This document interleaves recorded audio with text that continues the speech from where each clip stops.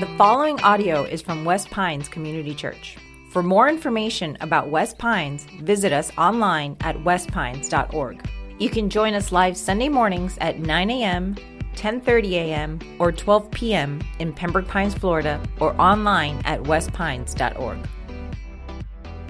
I had a bad experience mountain biking a couple years ago, or maybe it was a couple months ago. My friend, so I thought, a guy named Pastor Dan, I don't know if you know him, he invited me to go. He says, hey man, I'm getting into mountain biking. You know, there's this place over at Markham Park. We can go mountain biking. Do you want to go? I've got like an extra bike that you could use. Do you want to go? And I'm thinking, and I said to him, we've been friends for a long time, Dan. What of anything that you know about me would lead you to believe that I would be good at mountain biking? And he was just really persistent and said, no, here, why don't you come in? It's nothing to it. It's just riding a bike. And I said, I'm terrible at riding bikes. Okay, I fall off of bikes. I don't do that very well. I know the children do that well. I don't do riding bikes very well. He's like, no, come on, it'll be all right. And he's like, I'll just show you what to do, and I'll make sure you got it. You know exactly what's going on. And so I, for some reason, agreed. And one Sunday afternoon, we go over to Markham Park. We get out these two bikes. He hands me a helmet, which then I knew I'm in trouble. Okay, if you need a helmet for this sport. And I put the helmet on, and I'm like, all right, so like, what do I need to know? He's like, dude, it's just like riding a bike. I said, I thought you were going to like prepare me for this extreme sport that we're about to do. He's like, no, you'll be fine.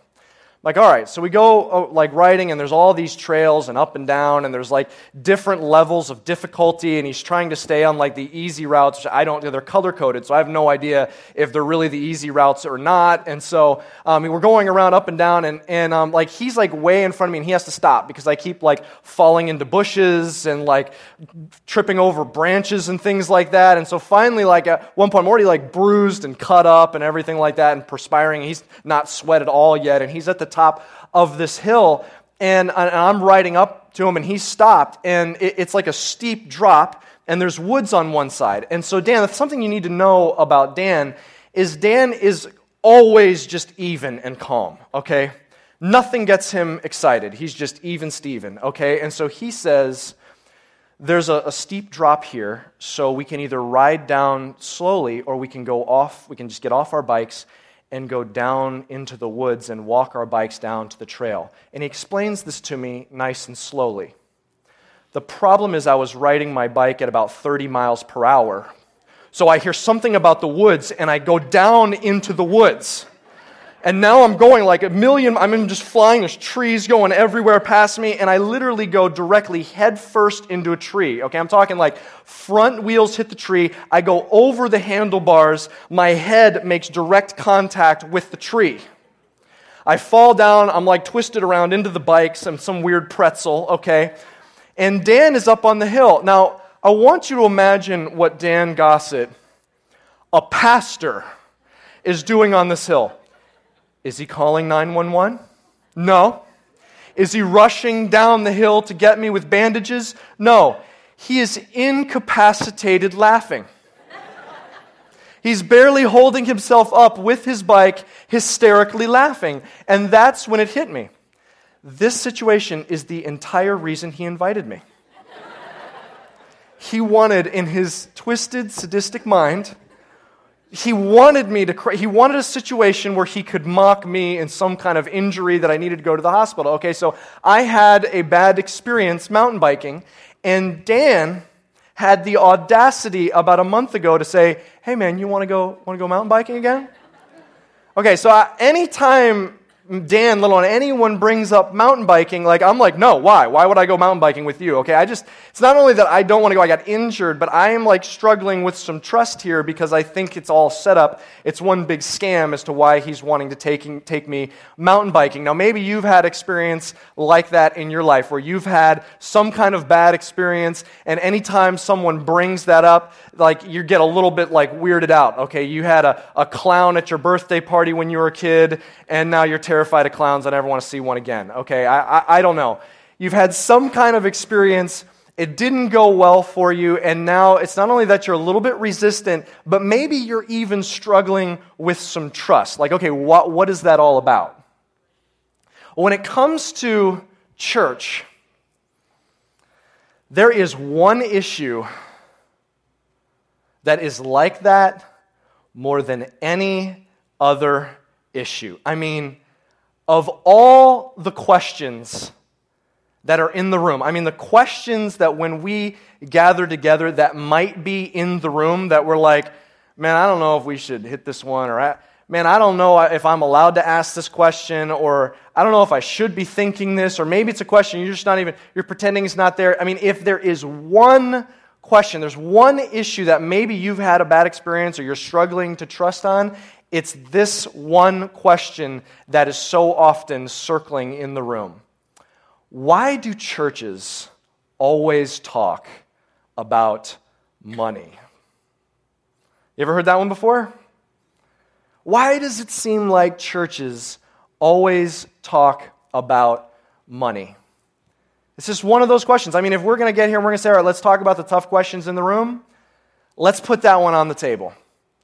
Because chances are, at some point, you've had a bad experience with bringing those two concepts together, church and money. In fact, I'm envisioning right now a situation. Okay, there's someone that your friend has been inviting them to church. They're saying, man, you got to come to church. I'd love for you to join me in church. No, I don't want to. And then month after month, got to come to church. I just feel like churches are just about money. No. Come to church anyway. My church is not like that. Come on. And then I'm envisioning this. This is the first Sunday you come. Okay? Right now, the person who invited you, they're shooting lasers at me out of their eyeballs. Okay? All right. Now, here's what I would say. I'd say if that is your thing, and if you're a guest here, you're saying, man, this is my first time in church, this is the thing that makes me so weirded out about church, then honestly, I think this is the perfect Sunday for you to be here. Let's just take that question and let's just put it on the table. If that might be the one thing that you're just the most weirded out about church, well, if we can't talk about it here, where can we talk about it? Maybe you've had a difficult experience with money in church, and maybe for a couple reasons. Let's just be honest. Maybe the first reason is you're like, you know what? When it comes to church, when I go to church, I'm looking to just meet with God. I just want a spiritual, sacred moment where I'm connecting with God. And if a church all of a sudden starts talking about money, it just makes me feel like, is this just a big gimmick? Was this just a big, long infomercial? And now all of a sudden I'm here and all you're after is my money. Man, sometimes that's a real experience. That's fair. Or maybe you've had an experience, maybe like, look, I'm a church person, but anytime a church talks about money, man, I just feel guilty. Like I've been made to feel guilty. I've been made to feel like I'm never doing enough, I'm never giving enough, and when it comes to finances in church, whenever those two things collide, I just feel like God's mad at me.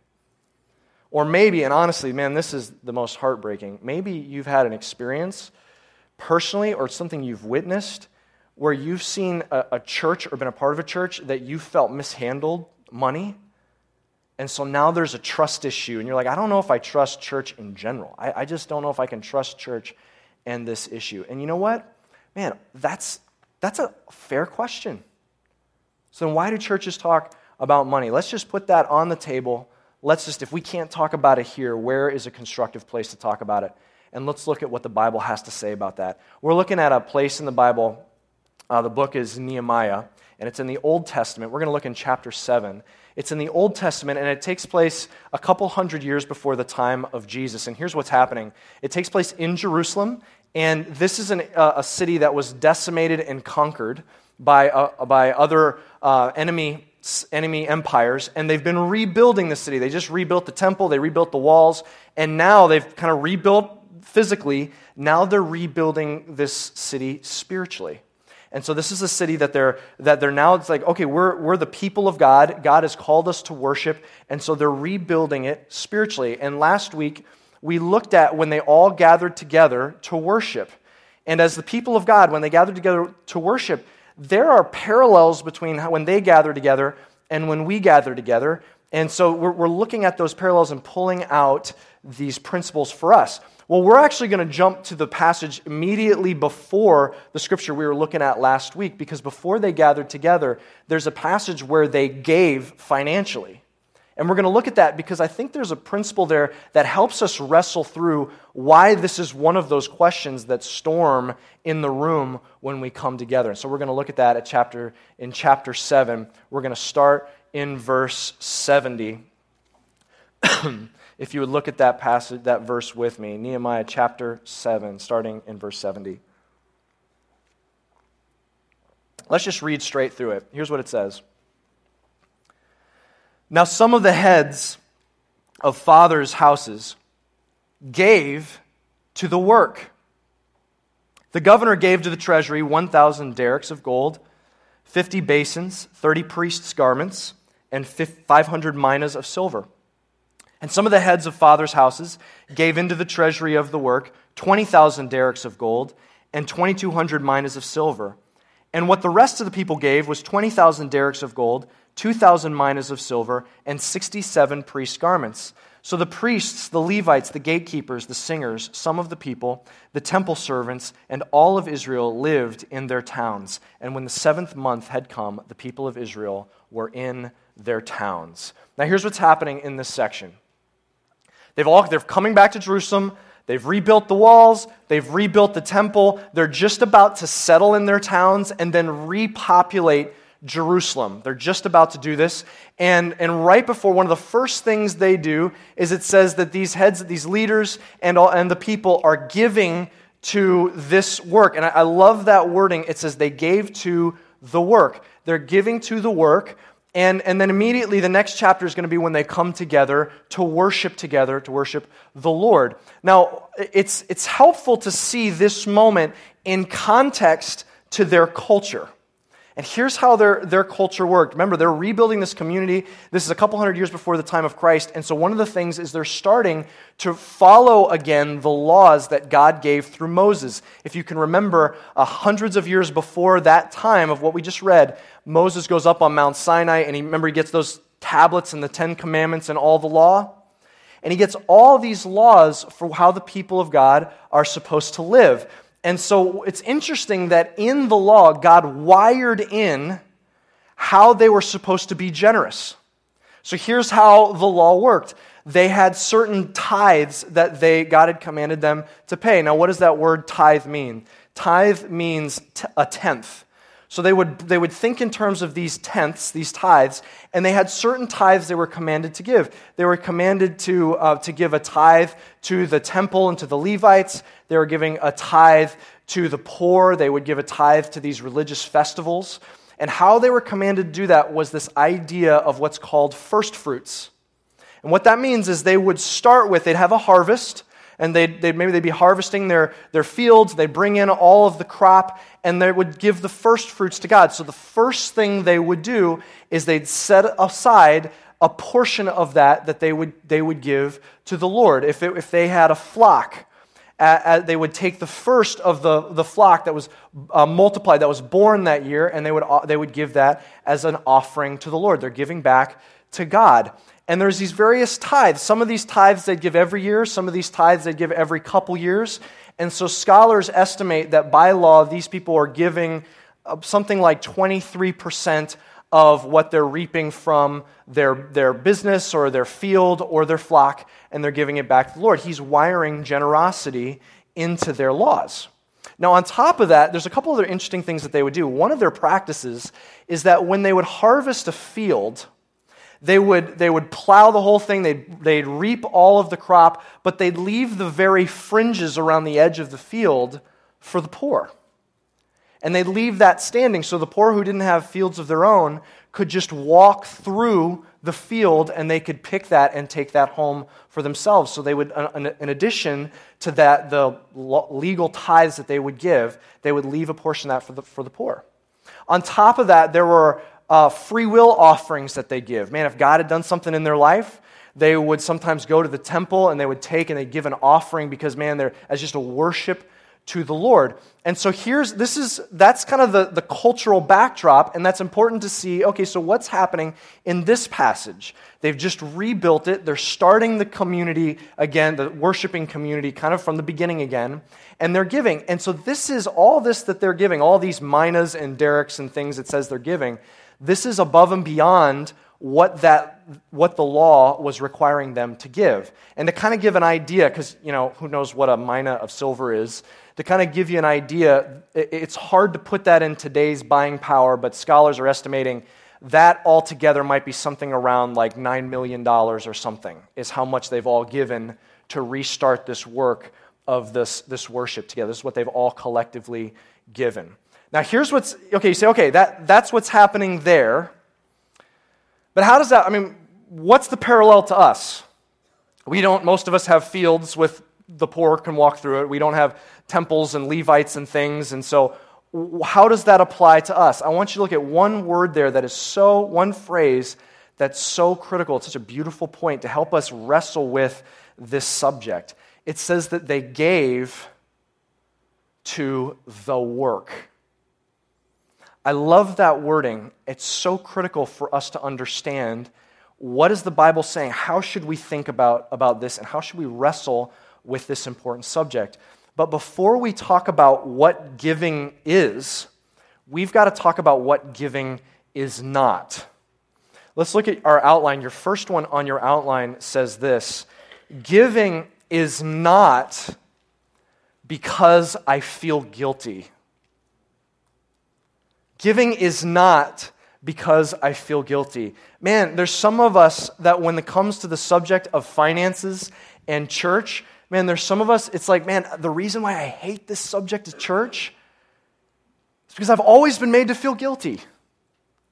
I've always been made to feel like I'm not giving enough financially, or it's not enough, or it's not good enough, or God's mad at me, or maybe the church is mad at me for all I know, or I just feel like it's blaring, like I'm wearing this scarlet letter. I always just feel guilty. I feel judged. I feel condemned. So we have to start with this foundation. Here's what the Bible says. If you're in Jesus Christ, there is no condemnation for those who are in Christ Jesus. Guilt is absolutely not to be a motivator if you're a follower of Christ. He paid for all of our sins, washed them clean. We are under His grace. There is no condemnation for those who are in Jesus Christ. Here's the problem with guilt as a motivator. No matter what it is, whether it's motivating to give financially, or motivating to read my Bible, or motivating to serve, whatever it is, if guilt is a motivator, then I'll do it just until I can get guilt off my back. I'll do it just until I can get that bad feeling gone, and then I'll stop. Guilt is not a good motivator, but what is a good motivator is out of worship. Here's what the Bible talks about when it talks about giving. It says God loves a cheerful giver. The idea of giving is I'm giving to the Lord. It's my worship. It's my offering to Him. It's got to be from a place of worship. But here's the second thing that giving is not. And I got to tell you, this is so important, and this is dangerous. This is a dangerous concept to say, but it's true. Number 2, giving is not because God has needs. God doesn't have needs. In fact, it'd probably be better if this was about fundraising. It'd be better fundraising to say, hey, here's our needs. But can I say something that's just kind of dangerous? God doesn't have any needs. He doesn't need from me. He doesn't need what I have. He doesn't need from you. God doesn't have any needs. I love these verses. You got to hear this. This is in the book of Psalm. Listen to this. Psalm chapter 50, verse 10. It's going to be on the screen. He says, "For every beast of the forest is mine, the cattle on 1,000 hills. I know all the birds of the hills, and all that moves in the field is mine." Listen, I love this. This is God speaking. "If I were hungry, I would not tell you. For the world and its fullness are mine." Don't you love that? He's saying, do you think I have needs? I own everything. I own Saturn. I own the Andromeda Galaxy. I own planet Earth. He's like, if I had a need, do you think I'd need to come to you? He's like, I have no needs. What a beautiful, freeing concept. Look at this other verse in Psalm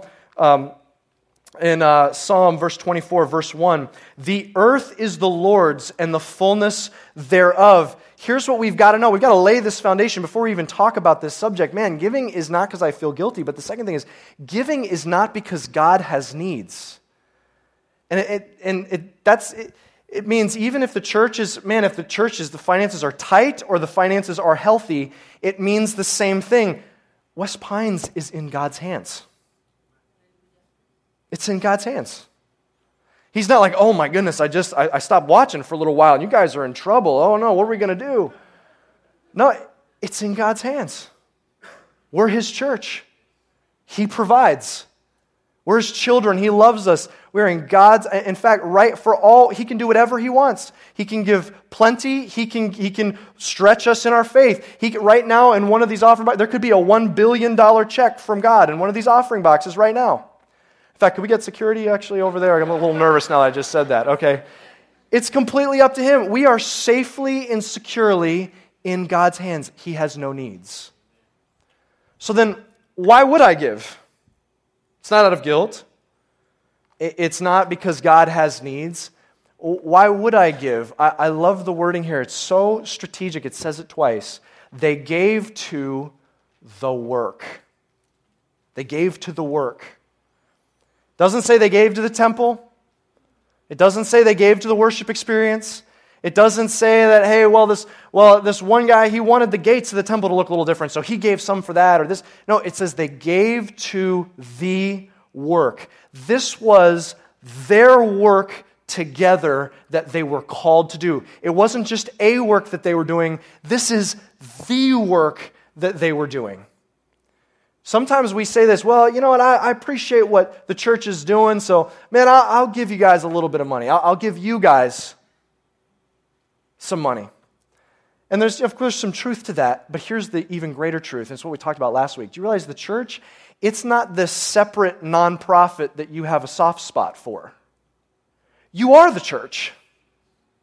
Remember, we talked about this last week. The church is not a building, it's not a nonprofit, it's not a worship service. The church is us together. It's followers of Christ. If the church is a house, we're the bricks. If the church is a body, we're the body parts that make up the body. This is the work. This is the work that you and I are called to. This is the work that we will stand before God and give an account. This is the local church. The local church spread out throughout the world is the hope for the world. It is the work that we've been left on the planet for, to partner together and to reach this community. It is the work. Now, please understand, I'm not saying that there's not other nonprofits that are awesome to give to. In fact, we as a church together will bring to you other incredible nonprofits and say, look, these are great opportunities for you to invest. They're doing incredible things into our community, for us to invest above and beyond in these. And we'll actually together partner with some of these organizations and encourage you to give generously to those. But when it comes to the church, that's what we're doing together. It's the work we are doing together to see God reach this community. Here's number 3 on our outline. Giving unleashes me to fulfill my mission. Do you realize each of us, we've been left on this planet for a mission? There's a great work. Do you realize what the great work is that we are doing? We're linking arms and doing together.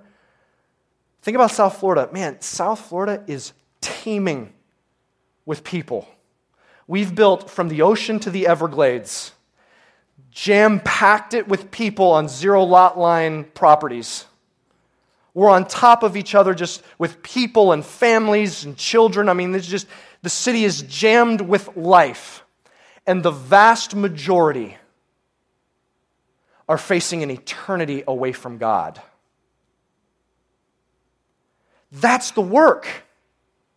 That we'll stand before God together and give an account of, did we do that work? And here's the tragedy. The reason that they're away from God is simply that they haven't realized that God loves them, is drawing them to Himself. He will accept them right where they're at, but He won't leave them in their brokenness and their hurt. He's saved them. He has sacrificed for them. They just simply don't know the message.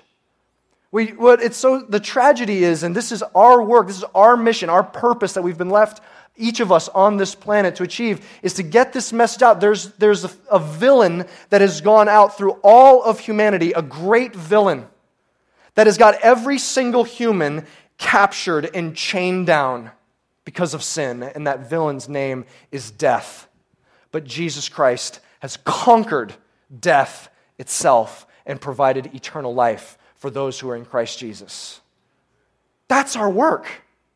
When we give, it's an expression of our mission. We give our time, we give of our gifting and our skills, and we give, and what we're focusing on this morning, and we give a part of that, fulfilling our mission, is going to be investing financially in the work.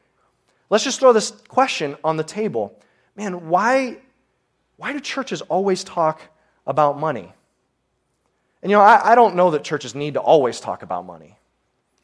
But why are churches talking about money? Well, the answer to that is, first of all, there's probably churches out there that just want your money. I hate to say that. That's probably the truth, is that there are churches out there that just simply, that's really what they're after. But there are also faithful churches. And faithful churches faithfully teach about money because they would be doing their church and their people, their flock that they are entrusted with the truth, a disservice. They would be failing them and sinning against them to not teach this incredible truth about what God wants us to do with our resources. Because part of it is we have all been placed with a purpose on this planet, and to achieve that, it's part of that is investing financially. But there's another thing. Another reason a faithful church will teach about money. Number 4, man, this is so important. Giving combats my destructive distractions. You say, man, what do you mean by distractions? Anything that can distract me from God, anything that gets my attention away from God and that I'm pursuing instead of God, that will inevitably lead to hurt and pain and destruction. Well, why is that? It's because all of humanity is wired to worship God. And when we put something as more important than God, we're expecting that thing to do for us what only God can do. It becomes a false god or an idol. And so sometimes we'll look to that other thing, whether it's career or vanity or success or power or whatever it is, we'll look to that thing to give us purpose, to give us security, to give us peace, to give us self-esteem or identity, and every time that's going to lead to destruction because only God can achieve that. And so what giving does, man, it's so powerful because giving helps us realign. Giving financially realigns where our heart is. Here's what Jesus said. It's in Matthew chapter 6, verse 21. Excuse me. For where your treasure is, there your heart will be also. Man, giving financially, it's a gut check. Because we can so easily sing, God, I give you everything, I'm all in, 100% following after you, and it's so easy to say, okay, but accept my stuff, my finances, my resources, man, that's mine. But man, financially giving, it's a gut check. It's in some ways a barometer of where my heart is, because Jesus said it. If my treasure is here, I know that that's where my heart is, but giving is so powerful in that it realigns that. See, the Bible never says that money is evil. Money's neutral. It's not evil. Well, doesn't the Bible say money is the root of all evil? Well, actually, no, the Bible doesn't say that. It says the love of money is the root of all kinds of evil. What about wealth? Does the Bible say that wealth is bad? No, the Bible never says that wealth is bad. Well, what do you mean by wealth? Well, if you're sitting in this room, historically and globally speaking, you're among the wealthiest who have ever lived. You have things that kings from antiquity didn't have. You say, well, does the Bible say that wealth is bad? No, the Bible never says that wealth is bad, but here's what Jesus did say. He said wealth is dangerous. Because wealth enables me to indulge in my idolatry. It gives me the resources to pursue whatever it is that I'm putting over God. It's like, let's say you're going into this summer, you're home from college, and you're like, okay, I need to get a job. And you know what? I'd like to get in shape. I'd like to go on a diet. I'd like to go back in the fall. And so you're trying to get on a diet. You're trying to get in shape. And then the only job available is at Krispy Kreme donuts. There is no human alive that can resist a Krispy Kreme donut. When that light is on, it's like my car goes to the thing. I can't stop it, okay? It goes right into that. All right, let's be honest. If you're working at Krispy Kreme donuts, you will consume 2 dozen a day, okay? It's a law of nature, okay? If you're trying to be on a diet, working at Krispy Kreme, it's going to enable you. It's going to enable you to go after your appetites. Here's what wealth does. It's by default dangerous. So we have to be, those of us who live in our culture, in our time period, have to be even more proactive because it gives us the resources to indulge in the things we're putting over God, which is going to lead to destruction in our life. And giving enables me to say, no, God, you are first. It sets my heart right. It's a gut check of where my heart is because I can look where my treasure is and what I'm investing in, and according to Jesus, that's where my heart is. You say, well, help me with this. Give me something practical to do in response to this. That principle that's all through Scripture, that idea of first fruits, that's one of the most important concepts for this particular issue. When it comes to giving back to the Lord, don't wait and see what you have left over at the end of the month. Give Him the first. Give Him the best. Start with this. Sit down and prayerfully decide, God, what are you asking me to give back to you? Start with that. Set that aside as untouchable, and then build the rest of your budget based on that. Give Him first fruits because He is first. But man, there's such a critical reason why a faithful church will talk about money. Number 5, giving teaches me about my Father. Do you know there's something specifically that giving financially does for us spiritually that really almost nothing else can? There's an intimacy between us and God that giving financially back to God creates. Here's the first thing, and we alluded to it earlier. The first thing is I realize it all belongs to Him anyway. Here's something I got to realize about my Father. If He says He has a cattle on 1,000 hills, the earth and everything in it belongs to Him, that means all the stuff that I look at as mine, all of my stuff is actually His stuff, and I'm just a manager of His stuff. That means not just my stuff, that means my molecules. That means if I pinch myself, I'm pinching something but this skin belongs to God. It's His. And so the first thing I learned about my Father is He owns it all. And so really, it's not like, okay, what am I going to give to you, God? It's like, okay, God, I'm just a manager of what's already yours. So you tell me, what do you want me to do with your resources? What do you want me to give back to the work? It's all yours. I'm just a manager. But man, there's something else that you learn about your Father through financial giving in a unique way that almost any other place we can't learn. Is you learn, there's just this dynamic in Scripture that when we give generously, He gives back to you. It's not like a genie. This is not like a financial investment strategy. It's not like, okay, so if I give you a little, God, you'll give me a Ferrari. Okay, can we just want to make sure we got this arrangement here? No. It's when He sees that we have a generous heart with stuff that's already His, when He sees His child give, there's a unique dynamic where He blesses you. He says, you can't outgive me. In fact, he dares you. This is one of the only times He does this in Scripture. He dares you to test Him on it. He says, test me and see. There's this dynamic where He blesses you, and it's going to be different for each person. But here's what I would say. If you find a seasoned Christian who has tested God on this and is a faithful, generous giver, they will tell you stories of how God has blessed them because of it. Some of them will well up with tears and say, oh, you've got to trust your Father. In fact, there are some who have so gotten this principle, they've actually pulled us aside and say, you need to teach giving more.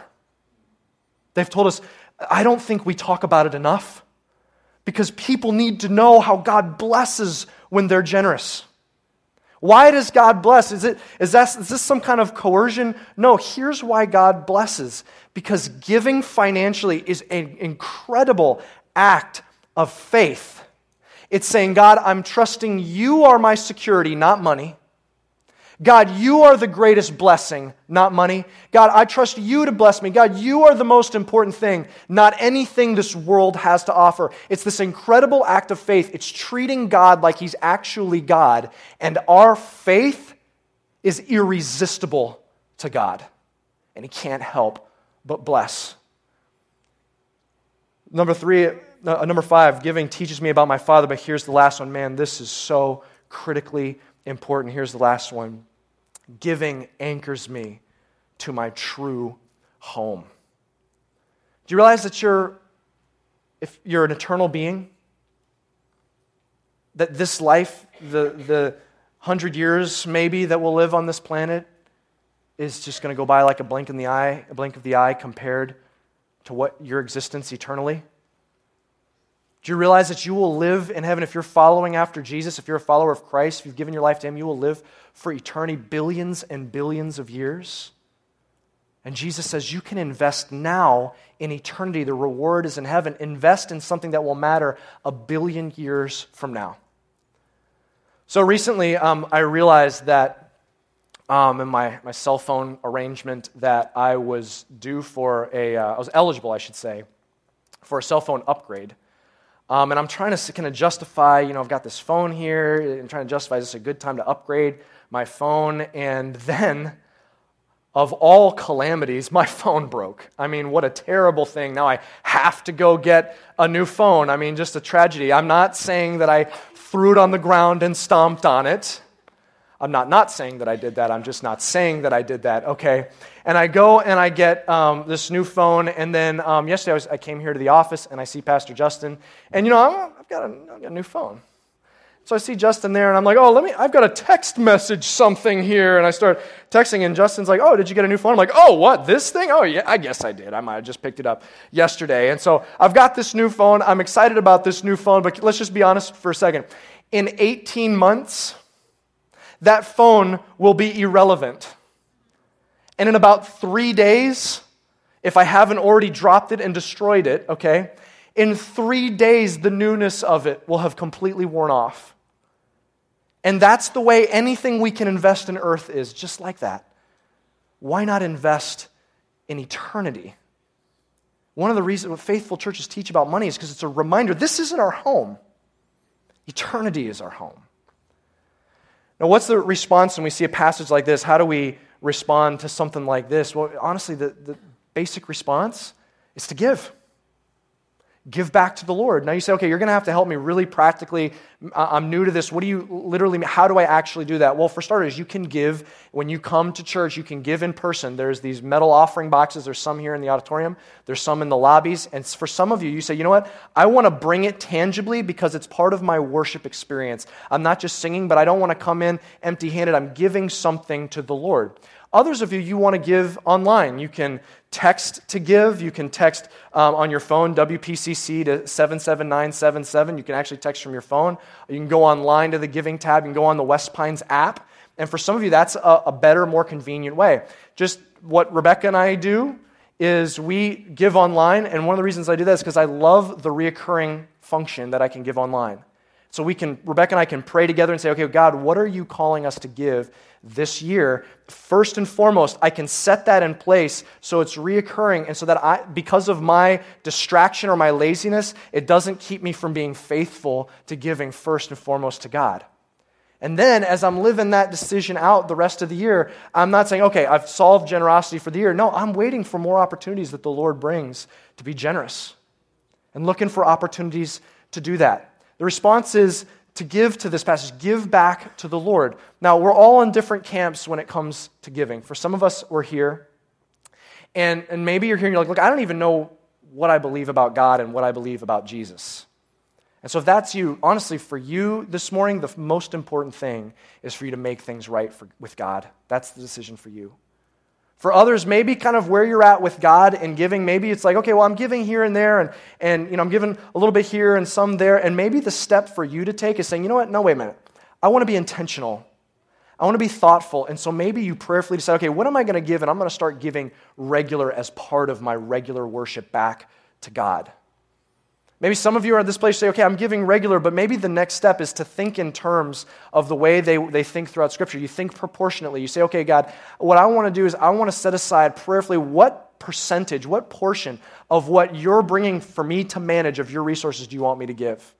In the same way that the Old Testament, they thought in terms of tithes, maybe you think in terms of a percentage and you start giving like that. Maybe for others of you, you say, you know what, I once heard someone teach that I'm supposed to give 10%, that 10% of what I have is God's. But you know what we just learned this morning? 100% is God's. And so for some, maybe you've been faithfully giving 10%, but maybe the question for you is, why did you stop? Maybe some, as you're saying, no, I want to be generous. I want to have a heart of generosity. I want to faithfully give to God because this is the work that I'm a part of, because this is my true home is in heaven, because I want to grow in my faith with God and I want to see God bless me in my life. And so maybe for some of you say, no, I want to give even more sacrificially. And some of you, you get this. Some of you, you get this. Maybe the question for you is, when's the last time you really stretched and said, you know what, no, God, take me to another level in my generosity, because this is the mission, and I'm going to give an account for what I did in this brief life, what I did that's going to matter for 1 billion years.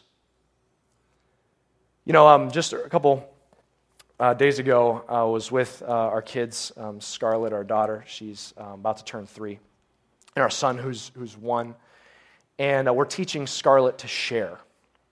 And I've watched this play out just a couple days ago. She has this group of stuffed animals and dolls that they are like her babies. She has Bear and Kitty, and then baby Scarlett, and then another doll which she calls Other Baby. That's its name. And these 4, they're her babies. And so she put them on the couch and she started playing with something else. Well, Nehemiah crawls over and he starts reaching for one of them, and she darts across the room and says, "No!" And she rips them out of his hands, and I partly can't blame her because she would get them back just coated in slobber, and so I kind of get that. But at the same time, I'm trying to teach her to share, and so we're talking about sharing. We stopped and read a book that we have on sharing, and then I said, okay, so Scarlett, can you share Bear or Kitty or baby Scarlett or Other Baby with Nehemiah, with your brother? And she stops, and she goes over to this pile of stuffed animals. I think we have every stuffed animal in the animal kingdom. It's like an ark at our house, okay? And she picks up this stuffed cheetah, and she hands it to her brother, and she never plays with the cheetah, ever. In fact, that cheetah is actually Nehemiah's stuffed animal. And I said, Scarlett, okay, thank you, that's good, but can you share Bear or Kitty or baby Scarlett or Other Baby? Can you share one of your babies? And I watched the tension, and she puts the cheetah back, and she goes over and she gets baby Scarlett. This is her doll. I mean, this is the one. This is her baby. And she takes baby Scarlett, and in just this pleasant little voice, she goes, "Here you go." She hands it to him, and then she bursts into tears. I almost burst into tears. And I realize I've just asked, in her world, this isn't a toy. I've asked her to give her baby. And I realize I don't know that I've ever been as generous as she just was. And then I realize this. Why do we give to God? Because He gave His child for us. He gave everything. He gave everything to you and to me. And we give everything back to Him. We give Him the best. Some of you this morning, the step that you need to take is to say, you know what, God, I'm not holding this back from you anymore. I'm gonna be disciplined. I'm not just gonna think about giving, I'm gonna give. Give to the work because I'm giving to you. But others of you today, it's not about that as much as it's you need to give your life to Jesus. I want to give you an opportunity to do that. Would you bow your heads and close your eyes? If that's you, I want to lead you in a simple prayer. Maybe this morning you're realizing what Jesus did to save you. And if that's you, I want to lead you in a simple prayer. Right now in your heart, just pray, God, thank you for loving me. Thank you for sacrificing for me. Thank you for giving everything, giving your Son to die for me. I give everything back to you. Thank you for purchasing on the cross, Jesus, the payment for my sins and eternal life. In Jesus' name, amen. Thank you for listening. For more resources and to check out our other teaching series, please visit our website at westpines.org. If you would like to speak with somebody about beginning a relationship with Jesus or ask any questions you have about this teaching, please call us at 954-432-0321, or you can email us at podcast@westpines.org.